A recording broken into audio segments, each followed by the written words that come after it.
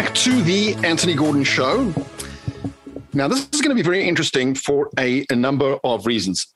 Firstly, you've got a South African and an Aussie on the same program, and the rivalry between our respective sports teams goes back decades. And I should just say to our listeners from the outset that the Australians have a tremendous inferiority complex.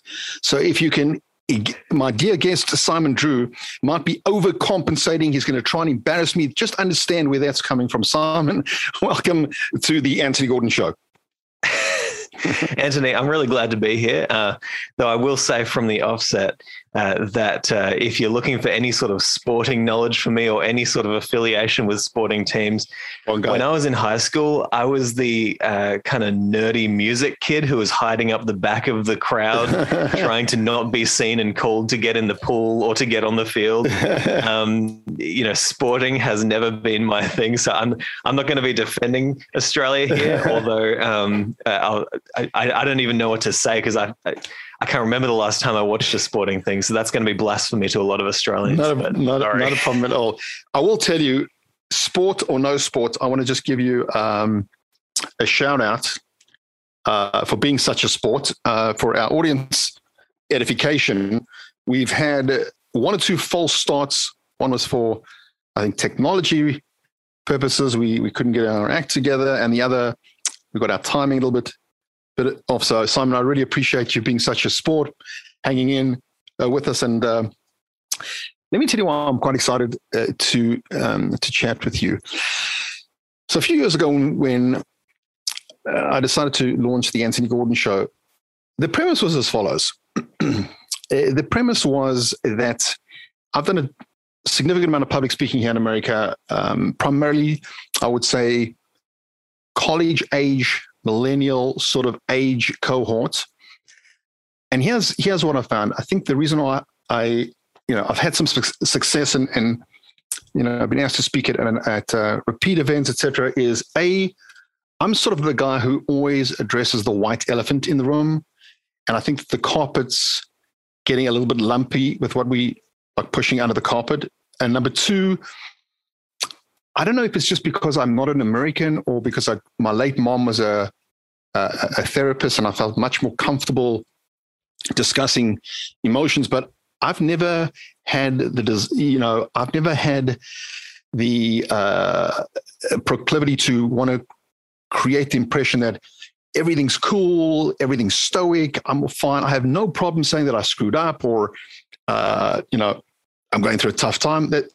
Okay. And number three, and I put a lot of humor into things and I mean, laugh at myself and at life. When you put those all together, here's what I found, Simon. I found that my observation of the millennial generation, creative, out of the box, they've added huge value in many, many ways. However, I believe, and this is from firsthand experience, again, I can't put a number, but it's in the thousands by now that I've spoken to, tens of thousands, is that there's a lot of folks out there that are unhappy.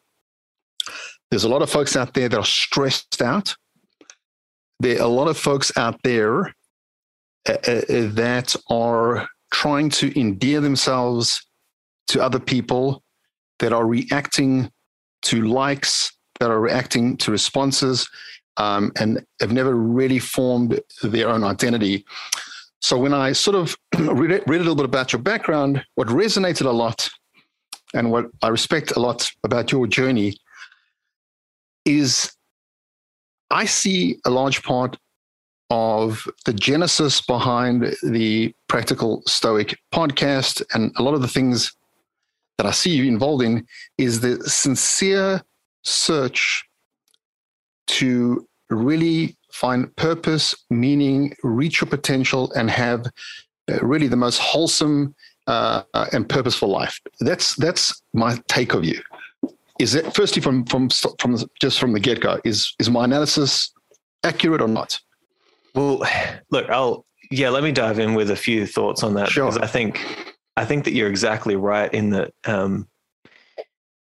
because there's so much, we deal so for subscribes, for followers. The pinnacle of our generation seems to be an influencer, whatever the hell that means. It's like, if all you do, like, there are people who do the silliest things, and they call themselves an influencer, and it's like, what does that even mean these days? Yep. And I think that, I've gone down all of those paths. One thing that I think when I look back at my journey from starting the Practical Stoic podcast, it's been a journey of constantly realizing that I was the fool, right? So, I start this podcast because I think, great, this philosophy that I'm very interested in seems to be helpful for me in my life. So I'd like to share it with others. I say, I'm just going to start a podcast. The best way to learn is to teach. And so say, I'm going to learn about this philosophy. And as I'm doing that, I'm going to bring people with me.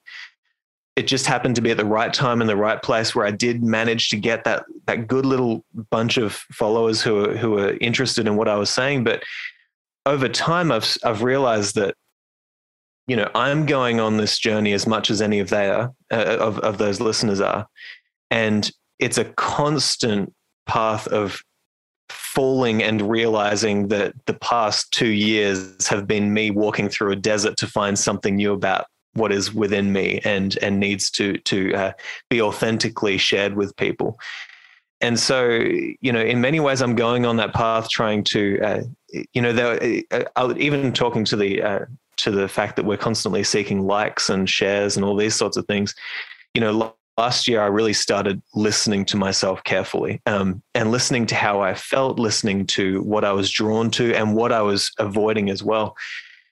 And there came a point where I just said, you know what, like, I don't want to be on social media. I don't want to be there. It's not filling my soul with nourishment. It's taking away time. There's a kind of,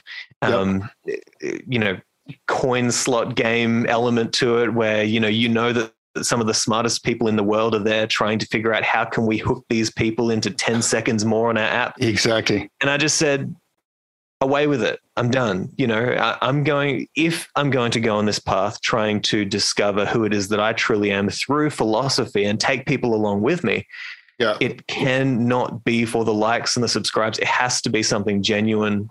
And I kind of just reconciled myself to that. And so, like I say, I think we need that authenticity to all be able to say, whether you have a podcast or whether you're listening to one, we're all going on this journey of trying to figure out what the hell is it that we're all doing here, what's useful in life, what's worthy in life of our time and energy, and how can we bring more people along with us on this path of discovery, I guess. So here's what I concur with you, Simon. I think you and I, in that sense, are kindred spirits. But here is my concern before we dive into a little bit about your podcast, et cetera, et cetera. Here's one of my concerns. So I just was fortunate to pen a chapter in an anthology, which became a bestseller, Wall Street Journal bestseller, and USA Today best selling book. And the premise really is as follows: is that I believe that there are tens of millions of people that are drinking the Kool-Aid, that are completely embracing the content, values, and ideas that are imparted by pop culture, primarily through social media, in a non-critical way. They're assuming it's gospel. And we have created a generation of zombies that do not think, so that the Simon Drews of the world are the exception to the rule. You, I think both of us are, but you're thinking about, basic existential things like, why am I here? What's my purpose? How do I actualize my purpose? How can I be the best person? The scary thing is, Simon, I think that there are millions of people that don't even get there. It's just, how can I look as cool as possible? How can I get people to look at me? And how can I have my 15 minutes of fame? And it's a mile wide and a half an inch thick. And that's what my concern is, that when people like me and you in different contexts who are thinking, who hopefully give people tools to live a successful and more happy life, my concern is there's millions of listeners out there saying, what are you guys doing? It's just about making money and having fun. Yeah. Am I the only guy that has that concern? Certainly not. No. I think that one of the great things about this culture is that, look, we can tell both stories because I see that, right? I see that side of the story, which is there are a lot of people out there who are so stuck in the swamp, that to even imagine that they would stumble across something that would get them to say, maybe this is the wrong way. But see, everybody who tells you that it's the wrong way, this is what I find so great about somebody like Socrates. He comes along and says, no, we're all walking the wrong way. like nobody, right, has he comes along and people come along and say, well, you should do this or you should do that. And he's like, why? Tell me. And what he would discover is that if you question somebody long enough, you realize that, well, both of you realize that you're both fools, right? And that goes back to what I was saying before, which is that, I find it very comforting to constantly have that reassurance that I might also be on the wrong path and am likely on the wrong path, but that's okay because the wrong path becomes the right path as long as we persist in seeking whatever is best. Now, on the other side of that, I take a lot of hope in the fact that there are so many people who are seeking better answers. There are so many ways that we can share information with people today. And of course, we're all walking through this swamp trying to pick the best information. But I think that the technology that we have today has given a voice to and a free voice to so many people who may not have found that public stage before. And so it was just so wild to see somebody like Jordan Peterson, for example, come along and say something that he believed was true. And then just to see the, forgive my language, but the shitstorm that for sure. erupted from that, a war of morality, a war of words, a war of culture. And I think my brother actually teaches me a lot about this. He's such a brilliant person. And one of the things that he always gives me confidence in is he says, you know what, the culture war is happening and that's a great thing. We need more people in the war talking to each other, even if it gets angry and hateful at times. It's like, it's the war of culture. It's always happening and it always will. And it should happen like this, I'm just interested in, let's stay on Jordan Peterson for a second. What do you think, Simon, what do you think the raw nerve was that he hit that apparently elicited such an animated response? I'm not even going to try and analyze that whole situation other than to say that, I tried to pay a lot of attention. I've watched a lot of his stuff. I've watched a lot of his stuff. And I really tried to pay attention to, here's a person who has spent his entire life seeking answers to deep, deep questions of meaning and of, what is worth seeking in life. And he draws upon so many different areas of study. And I think for me, it touched a nerve because I have that kind of religious background. I grew up in Mormonism, kind of left the church, and what happens when you leave the walled garden that you were born into? Well, you find another religion somewhere as you're walking through the desert. I found Stoicism, right? And then I jumped on that, and that became my religion for a few years.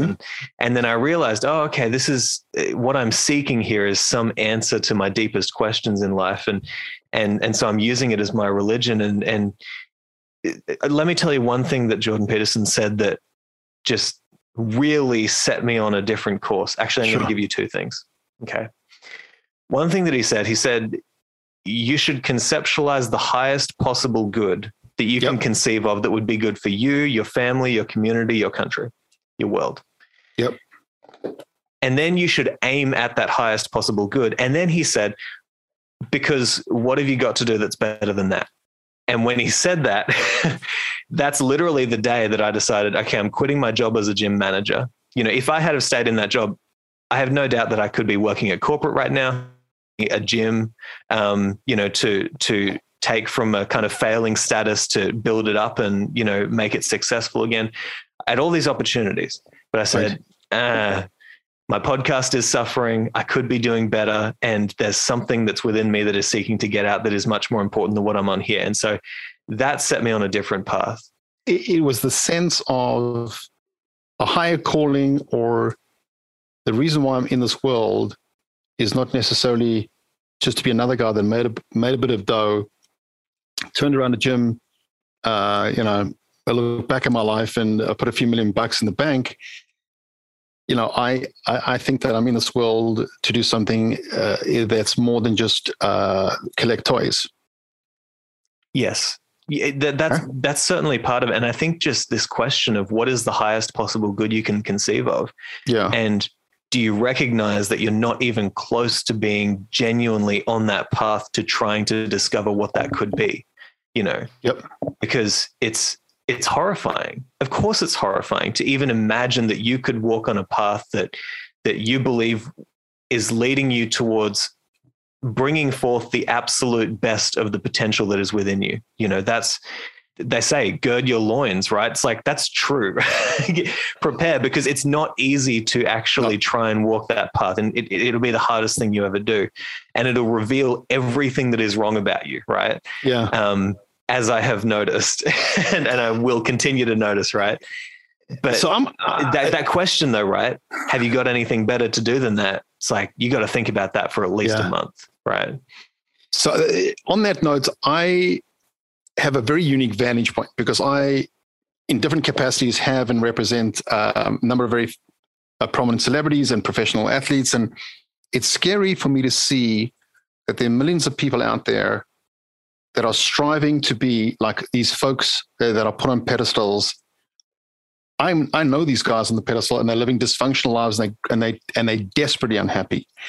That's the voice that I try and be, to try and tell people, 1 second, this Kool-Aid that you're drinking and this wall that your ladder is leaning against is completely the wrong wall.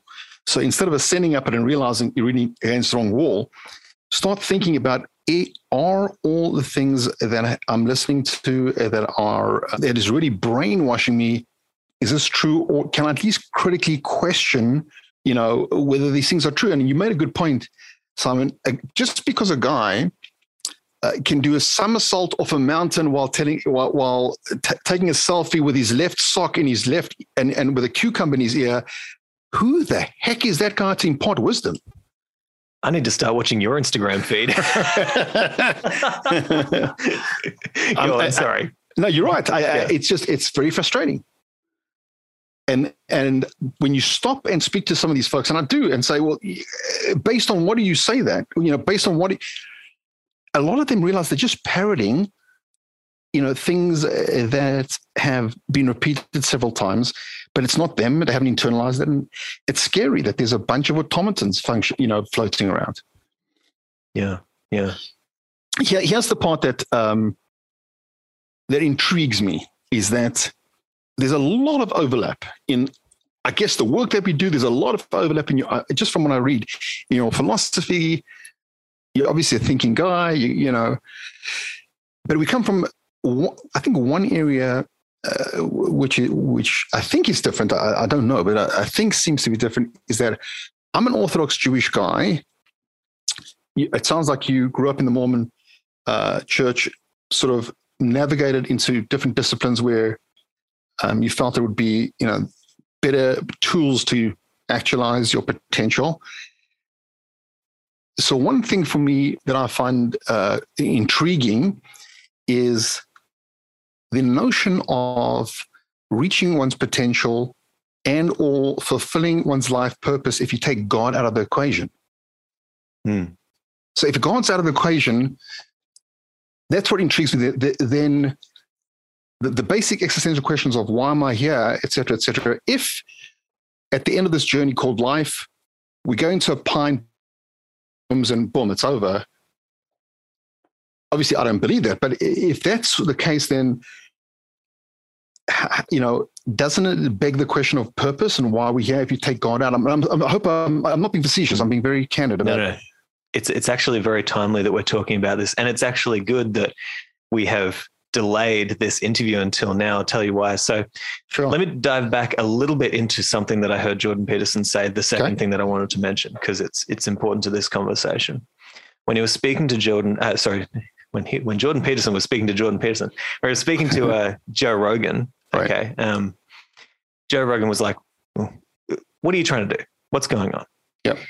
And there was a moment there where Peterson kind of said, oh God, if you have to put it like that, I'm trying to resurrect the dormant logos. Right. Yep. And when I heard him say that, I had been, if you look at the canon of interviews that I did last year with my podcast, the whole podcast, I started with just Stoicism, but then I started saying, okay, well, the Stoics, they're talking about this thing called the Logos. Yeah. Then somebody mentions, okay, well, in John of the Bible, John says that Jesus was the Word, the God was the Word, and and that was translated from the word Logos. And so, what does that mean? That the Stoics actually influenced early Christianity as well, and there's overlap there. Then I start seeing, okay, well, Seneca talks about God. Mm-hmm. Epictetus talks about God. Yeah. Marcus Aurelius talks about God. Mm-hmm. Plato talks about God. They're all talking about this, trying to conceptualize what is the highest possible thing that we are a part of. The Stoics talk about their cosmopolitan worldview, meaning you're not a citizen of this country or this place, you're a citizen of the cosmos. Right. Seneca talks beautifully about being at home within this cosmos of which you are a part of, not separate from. Yep, I see that. And so, I started going down this path and thinking, okay, he's saying he's trying to resurrect the dormant logos. What the hell is going on here? Right. Literally, and then I started to realize maybe I left the church when I was younger, not out of moral courage, but out of out of cowardice. I didn't want to walk the path to see the ancient wisdom that was being passed down to me.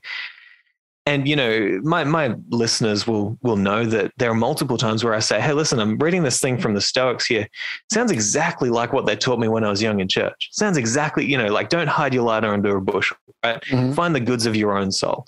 And so I'm walking that exact path right now where I'm trying to figure out, well, what is this highest possible good that we're all seeking here? And the reason it's actually good that we're talking today is because literally 2 weeks ago, a Master of Divinity, which is something that I've been thinking very deeply about for the past year and a half. And it's that I'm now trying to rediscover what is that ancient wisdom that I left behind, that we are all leaving behind in a way. Because these various religions, in a way, so many of them are turning to stone in a mythological sense. There's no nourishing waters flowing through to keep the people there and keep them feeling connected and at home in this world of which we're a part of. Oh. So I'm going on that path right now.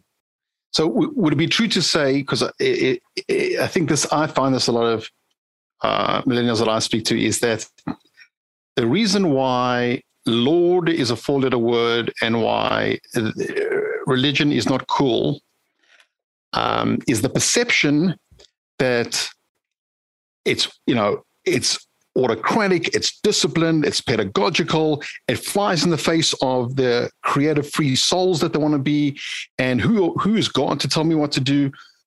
I think that I see a lot of that, and there's clearly a anti-God campaign in America. There's a very clear campaign to secularize America. So when I speak to folks like you, and I actually have a number of buddies who are Mormons at different levels. Some are very committed, some are not. I just spoke as I was the keynote speaker at primarily for Mormons, Salt Lake City guys, and the folks that I spoke to that seem to have sort of turned their back on the way they grew up. There seemed to be one of two categories. One group of people had a problem with an authoritative figure telling them what to do. And I think that's part of the whole millennial culture, is a little bit of a rebellious sign. The second and there's a whole second group is, let me figure this out myself. Just because my folks did this and because let me think for myself kind of thing. What I found, just that my experience is that it seems for a lot of these folks that at least I've spoken to, at some point it comes full circle.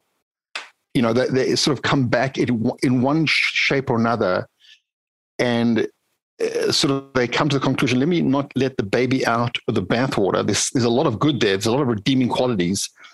But let me make it make it my own. I have to create ownership over this as opposed to be shoving it down my throat. So I don't know if that resonates with you. Are you talking about sort of like a prodigal son narrative? Like, you leave, but in the end, you end up coming back to what it was that you left? It's guys that, and I don't know how you grew up, Simon, but the guys that grew up from more conservative religious homes and drift away for whatever reason. Later on in life, and I don't know if it's because it's a different stage, they get married, they seem to reach back out and start integrating parts of the way they grew up with, I guess, the person that they morphed into. I don't know if that makes sense. Yeah, no, I think it does. And I think on this matter, I try to tell both sides of the story, right? It's like, of course, there's reasons to leave a religion, right? Like there's, and if you think that there's not, then you're not giving the devil his due, right? Like there's reasons why people are getting the hell out. It's because, I mean, you look, and it's not exactly clear, I think, to a lot of people that having a religious background or having a religious practice makes you any more wise, any more at home in the world, any more connected to people. And I think that's because, in many ways you look at, I mean, look, all you have to do is point to the Catholic Church and the pedophilia, right. Or point to any number of the wild, radical religious dogma that we see perpetrated into our culture today. But on the other side, people have to ask, what the hell makes you think that you're not leaving behind when you leave your religions? What the hell makes you think that you're not leaving the most important information that humanity has ever figured out when you leave that? And so you have to tell both stories. It's like, and also if you think that there are more hateful, deceitful, advantage taking people in religions than there are outside of religion, I don't think that's the case either. Right. I don't think that as soon as you leave your religion of your birth, you're all of a sudden in some garden of paradise, Nirvana. Where everybody's just, but so I try to think, it's like, these systems, one thing I've been thinking about, let me tell you this. It's so interesting how these complex systems of religion have built within them these mechanisms by which they can rejuvenate themselves. Mm-hmm. When we're moving through time, there's always going to be changes. We're always going to be wrong in some way. We all fall short of the glory of God, you might say, in that language. And so there's these mechanisms that rejuvenate. It's kind of like the resurrection of the Logos, you might think. Mm-hmm. And I'm interested in what's happening in our culture at the moment, because I think that so many people are interested in these questions of, now that the internet's here and we can see Buddhism and we can see Islam, we can see Christianity, we can see Taoism, we can see all these different religions, and they've all got wisdom that flows through them. What's right? I think people are interested in the question, right? But we all need to tell both sides of the story. Sure. Yeah, these religions, they're not necessarily always giving us the best example, but they might be the key to some of the most important information that we've ever discovered. So 100%. I explain it another way, and that is, which I think it's the same thing. It's the other side of the same coin, and that is that there's always going to be bad apples. Yeah. There's no question that, at least where I come from, I would posit it as follows. I would say that, the script is perfect, the actors are not. Yeah. So looking at the premise of Stoicism, as I understand it, I see it as a philosophy, not a religion, which hails from ancient Greek and Rome. And a large part about the philosophy, it's a philosophy of life, is sort of maximizes positive emotions, reduces negative emotions, and really helps a person to work on their character. So I said to myself, 1 second, as I was sort of reading and listening more, a large part of the thesis and the underpinning of the philosophy is the way we react to circumstances. And I said, 1 second, and I'm sure you've heard this many, many times before. I said, this sounds somewhat like the serenity prayer. God grant me the serenity to accept the things I cannot change, courage to change the things I can, and the wisdom to know the difference. So I thought of the following. As an Orthodox Jew, here's how I would see a following situation. If I was running to the gate at JFK to get my Delta Airlines trip to Los Angeles, and I missed the flight, that's the circumstances. Now, I can either go scream bloody murder, go nuts, scream at the steward and go ballistic, okay, cause security's there, okay, that's one. Two, I could say, I don't understand why this happened, but if the underlying thesis premise of, in my case, Judaism is that everything happens for the good, I've got to be humble enough to concede that from where I sit, I don't really understand, but this must ultimately be for the good. And therefore, I have the deference, the humility, and really to have serenity and peace and say, it must mean that this wasn't meant, and I was meant to get to another flight. Now, the reason that I can walk away and have peace of mind and really believe that it's for my good and not have to go to the Hudson newsstand and take 15 bottles of Tums and not get completely wasted is because I honestly believe and have internalized the fact that I believe that in my case, the Torah, whatever you want to, the author of the Torah was not it was obviously divinely authored instructions for living.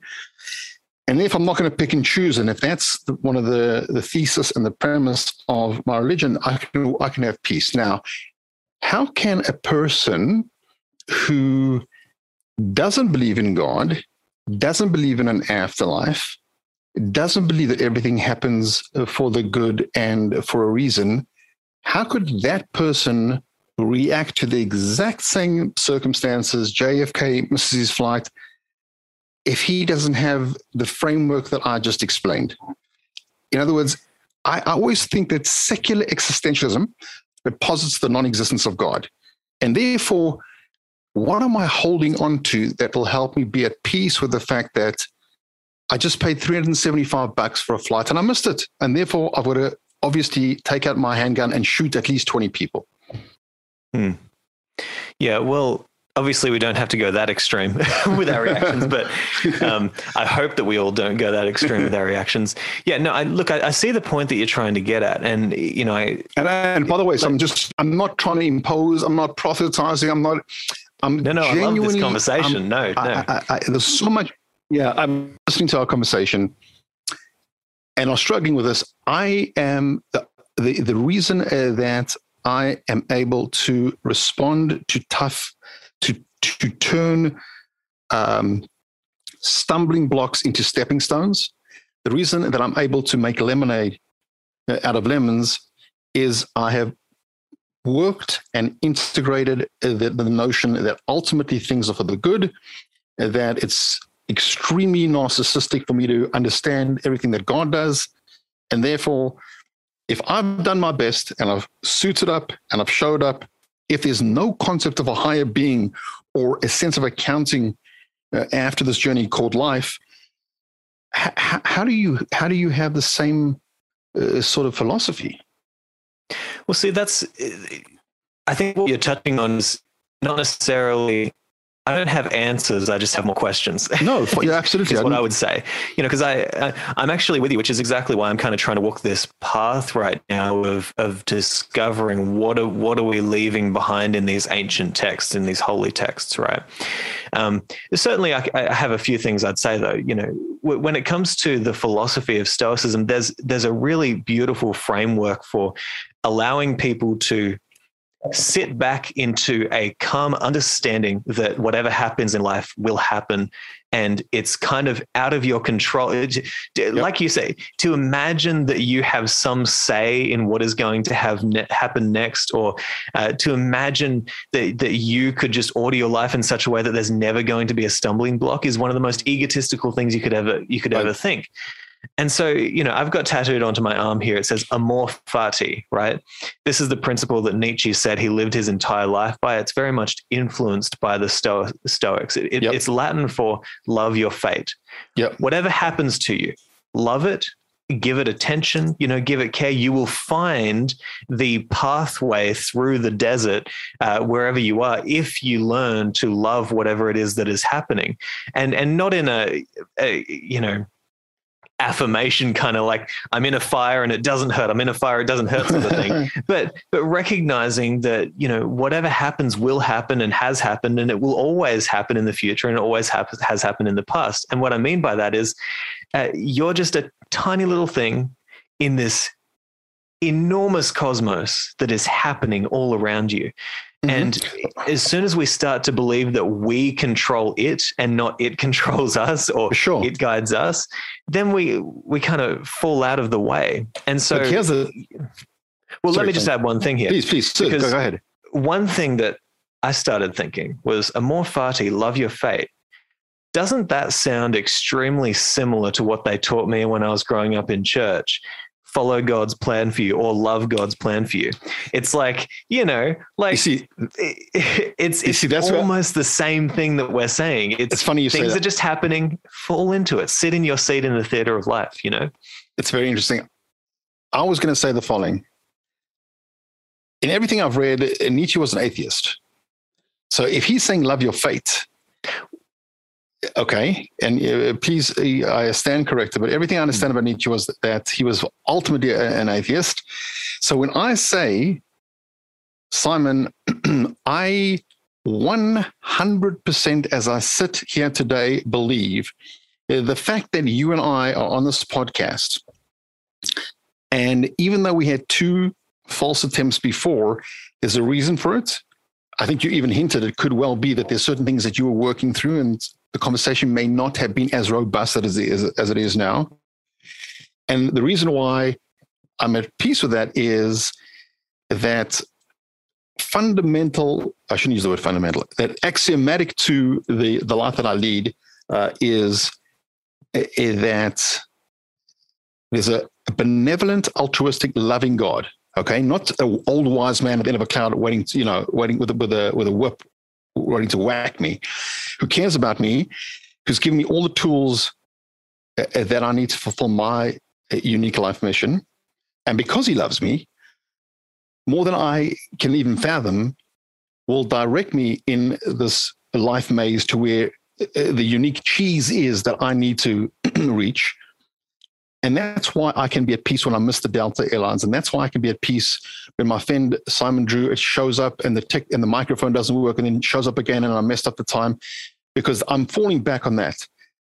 Again, I'm repeating, I think, the question I said before. Assuming that Nietzsche is an atheist, or certainly a positive secular existentialism, what's he based? Love your fate. I would freak out of my mind to think that this is all random. How can I be at peace to think that I'm just a cog in it's a bunch of electrons and neutrons bumping into each other? Yeah. Well, I'm certainly not going to try and break down the entire Stoic pathway to enlightenment in the God of Stoicism at the moment, but I will say a few things, and see what I don't want to do is defend the dogma to which I'm currently assigned, right? Because as I said, I have more questions than answers in this situation, right? And I think that it's very interesting how much Stoicism feeds into early Christianity. Say, St. Paul spent so much time in Rome around the Stoics, around the Epicureans. He's talking to all these philosophers, the Platonists. And so there's overlap there, right? For sure. But here's the overlap that I see. Or here's the pathway that I have experienced through Stoicism. Stoics have a kind of pantheistic view of the world, right? They find, the ancient Stoics, at least, there's a big debate going on today over modern Stoicism and whether that has room for a god. But, the idea is essentially, look, we'll find divinity everywhere. Every single thing that you see, experience, you feel, there's this thing called the Logos flowing through it that binds it all together. I think of it as the Force from Star Wars, right? It's like the thing that binds everything together. And in a way, I have experienced Stoicism almost as a path to be able to see that Logos. They call it universal reason, right? Yep. Universal reason being, we're in this great big cosmos here, and there's an order to it. Look around. There's clearly an order to this cosmos, right? This cannot possibly, can't be random. Exactly.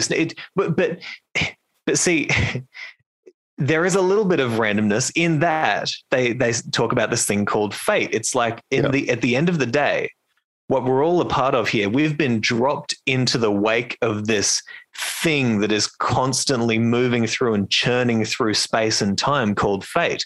It's like everything is just happening constantly, and you don't necessarily have a say in that. And we don't really know whether the thing that is ordering all of this is, as I said, ordering it, or whether it is just all chance. But does that necessarily matter when we can find our way into a connection with and a view of the Logos that flows through everything? Meaning, let me tell you, one of my favorite quotes from Seneca, and this is really something that tipped me off to what I think his path is to connection with everything. He talked about how, he's standing there on the island of Corsica, I believe, and he'd been exiled, right? So he's on this island away from his country, and he's writing a letter to, I believe it was his mother, but I'm not 100% sure on that. And he starts saying, as long as I can look up to the stars and track their movements, as long as I can view this grand cosmos, essentially, he says, what does it matter which ground I stand on, whether I'm here or there? I always have that connection to the whole. Right. And that, to me, so what he's trying to do is he's trying to see just how at home he can feel within this great big cosmos. And so they had a very naturalistic way of viewing it. We're in this thing called nature. And I like to put it like this. Alan Watts, he said, we often think we were put into this world. No, we came out of this world. That's the way that I think that the Stoics also viewed it, in that we're a part of this thing. We're made of the same thing as everything else, which means that we have that spark within us that connects us to everything else, And so I'm probably doing a terrible job of breaking it all down here, but no. Certainly that idea of the Logos is such a key. Sure. Let me pivot for a moment and do the following. Let's take this down a few notches to practical, and I'm very intrigued by this because I was speaking to the folks that actually produce this show, do pretty granular demographic research as to who's listening and who. Do you have a sense, Simon? The sort of the age cohort or the folks that are tuning into your podcast. Do you have a sense of who they are? Here's why I ask that, because I always start an episode thinking, what's the most important lesson that I want to come out of this? I really think that it's a mistake for a podcast host to get it and just wing it without a sense of, because I take my listeners quite seriously. And here's my goal here is not to have an arm wrestling competition with Simon Drew and to see, who's going to out intellectualize the other guy in terms of which philosophy, but is at the end of the day is that people should be thinking that we're not, the notion that the person who wins the rat race is still a rat. We obviously here to try and make ourselves into the best person that we can be. And at the end of the day, it's going to take a bit of soul searching. It's going to take some thinking, and not just sitting there and assuming that because someone's got 27 million followers, that they've got a clue what they're talking about. This is what's important to me about this dialogue, Simon. He said, you're a thinking person. I hope that you don't feel like I'm putting on the witness stand. It's just, it's a discussion. You haven't claimed to have all the answers, but the fact that you're asking these questions and the fact that you're a thinking guy puts you in the top tiny percent of the next generation. And it's very scary to me that there's tons of people that say, I don't care. I just, the hedonistic, narcissistic, definitely in everything I see and experience is the road to disaster and self-destruction. That, that's why I wanted to get a sense from, who's listening. Because if you have sort of a younger audience, I think it's unbelievable that you've got people, at least, it's not so much the answers, but at least getting people to start thinking critically and asking the questions. Yeah. Yeah. I can only speak to the kinds of people I've worked with in my coaching practice and also the kinds of people who I see, joining my Patreon feed and things like that. And I think that usually it's from about 20 upwards, but it's very strange. I've got an audience across the board in terms of men and women, probably more like I'd say 70 to 80% men, 30 to 20 or 20 to 30% women. I find all age groups, I've dealt with people who are past retirement. I've dealt with people who are, 18, 19, 20, just going into university, stuff like that. And I guess I haven't necessarily always paid that close attention to it. People are here. Great. Yeah. But I guess the point that you're getting across is, let's try and see who are the people who are paying attention to, I guess, the people who are seeking, and who are the people who are, I don't want to say lost, but it's coming to my mind. I have no problem saying, way of putting it. Yeah. That one of the goals that I have is to try and pour cold water on the new generation and say, think about this, because you don't want to be another statistic. The highest rate of teenage suicides, the highest amount of prescription drugs in depression and anxiety. Something's not working, guys. Yeah. I think somebody who does a lot of really good writing on this subject is Stephen Jenkinson. He's somebody who I've had on my podcast. Okay. And he's a wonderful writer, and honestly, he's the kind of person who teaches me that the kind of prophetic voice has not left humanity yet. He's very, very, very wise. And something he talks a lot about is elderhood, this need for younger people to connect with older people and have that dialogue between them. But you have to, like I keep on saying, you have to tell both sides of the story, which is that at the end of the day, if the older generation had led us to greener pastures, we would be in greener pastures. But the younger people have a responsibility to seek wisdom from those elders who have wisdom and who are willing to share it. And they also have the responsibility to figure out how they can fix the culture where it is broken, but not in a resentful, not in a angry, hateful way, in a way of let's nurture what is ours to nurture. Yeah. And let's be guided by those people who are wiser than us. And it's funny because I think I sit somewhere in between where I'm kind of, I'm being a mentor on one hand, but on the other hand, I'm being mentored by so many great people who are so much wiser and older than me. You see, a guy like you, you strike me as you have the humility to say, I don't have all the answers. I've got a bunch of things to learn. I find it so refreshing as opposed to a person who's, claiming to be a guru and, I've figured this whole thing out. Well, I think something that really changed me is the philosopher Heraclitus. I don't know if you ever dived into his stuff. He's only got a very small book. He's got a book. He was 500 years before Christ, right? So he's a old philosopher, mystic, poet, just a beautiful person. and his writings, he says something. He says the known way is an impasse, which is true. As soon as you start to think, I know this, a part of your soul dies. It's like there's no rejuvenation there. There's no possibility of change. There's no possibility of seeing anything other than what you currently see. But that's just not how reality works. Right. When you're willing on every single level to expand your mind, expand your consciousness, your awareness, it's like when you can fully be aware of that ability within yourself, then you stop saying, I know so much. You start saying, what the hell's going on? and that's a death in itself, right? It's a death of your former self, the part of you that thought that you knew anything. And now you have to sit back into that place of unknowing. And that's where all the fun happens. That's where all the fun happens, So here's what I want to know, just in respectful of your time, is two things. Firstly, I want to, after we finish the show, ask you to stay on for a minute because I want to chat with you about something. And by the way, I've got time, so don't feel as though, I'm loving this. So okay, no, this is outstanding. I just here's a question I ask all every one of my guests because it's very telling about you, and in the market research that we've done from the listeners, this seems to be a question that the folks want me to ask to every guest, and that's as follows. So there you are at your 97th birthday, huge chocolate cake comes out, 97 candles. You've got your significant other to your left. You've got your close family members, mentors, closest, dearest friends.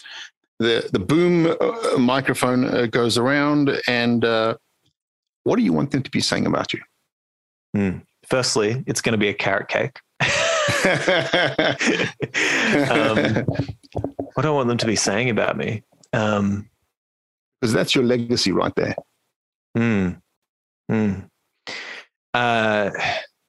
That's a tough one. I guess that he sought after deep answers to deep questions, and perhaps maybe he found an answer to one. Beautiful, at least. Yeah. But it's tough, Time will tell. Time will tell. What it is. People often ask me, for example, like, do you call yourself a stoic or do you call yourself as a? And my answer is always just, we'll see. In the final analysis, we'll see. And I don't necessarily know what I would like people to say about me, but I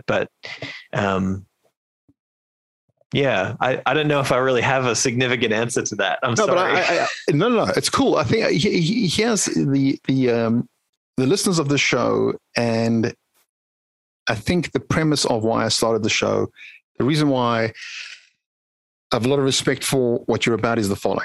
Number one, you come across as very authentic and sincere and not a know-it-all and not, pretending to be, I've wrapped this whole thing up. I've got this whole thing figured out. And number two, I keep coming back to the point is that I think what you're doing is encouraging people to ask critical questions and encouraging people to dig deep and, figure out that we're not here forever.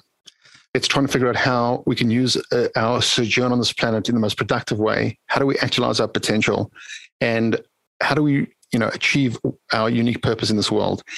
And in a culture which by definition has dumbed down the entire world, has created a huge consumer culture. I think that it's the work that you do, if nothing other than, and it's more than this, but it's nothing other than causing people to use the other hemisphere of their brain, stop being zombies, stop drinking the Kool-Aid. I think that's, in my opinion, one of the reasons why you resonate with a lot of folks. You're not claiming to know the answers, but I think that they're at least causing people to stop, reflect, and think, because we're not here forever. And it's very important, to broach some of these existential things that might not be sexy, they might not get you likes, and then you don't get a free T-shirt. But at the end of the day, are probably some of the most important questions, that we can all broach. Yeah. Certainly a worthy path to go on. And if I can give you I'll give you a solid answer, right, to your question, because I think it deserves it. Okay. So here's my answer and I think that this is something that we could all seek. which is why it'll be my answer. Okay. I think if we could all aim at our final birthday, people saying of us, my life was better or was enhanced by the presence of this person who we're now celebrating. I think that would be something that we would all aim at, and is I don't know if there's any bad in that. So that's what I'd say.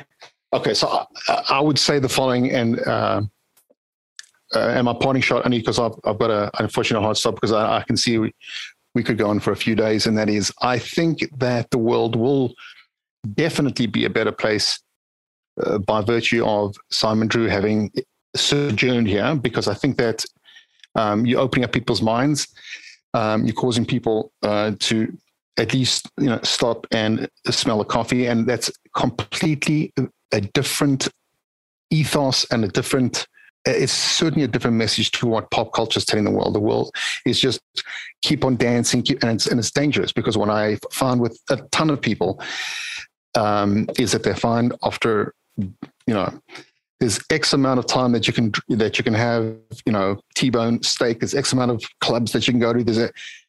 It gets old, and then you got to start figuring out 1 second, what's it all about? And I think that if nothing else than asking the questions, I think that even on a subliminal level, I think that you have a terrific impact.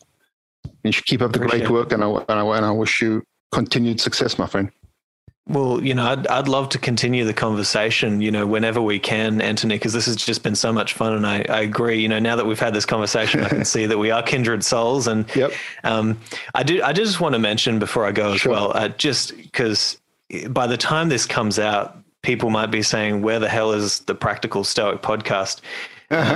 Please give a shout out in terms of the URL. Yeah, absolutely. Well, the reason I say this is because it's actually going to be changing to the Walled Garden podcast, which takes into account more of what I'm now currently trying to discover, which is questions of mythology and religion and God and philosophy and theology and all these things, bringing them together in the Walled Garden. And so that's what they might find soon. And I'm going to be knocking on your door very soon again, because my very first book is coming out soon, and I think that people will be interested. If they've been interested in what I've been saying today, then this will be a very strange experience for them as well. So I hope we get to talk again soon. I know I want to have you on my show, and we'll work this out very soon. Thanks, Simon. Cheers. We'll stay on after we go off live. And again, my regards to many of my friends in Australia. And we will definitely speak soon. Thank you. Cheers.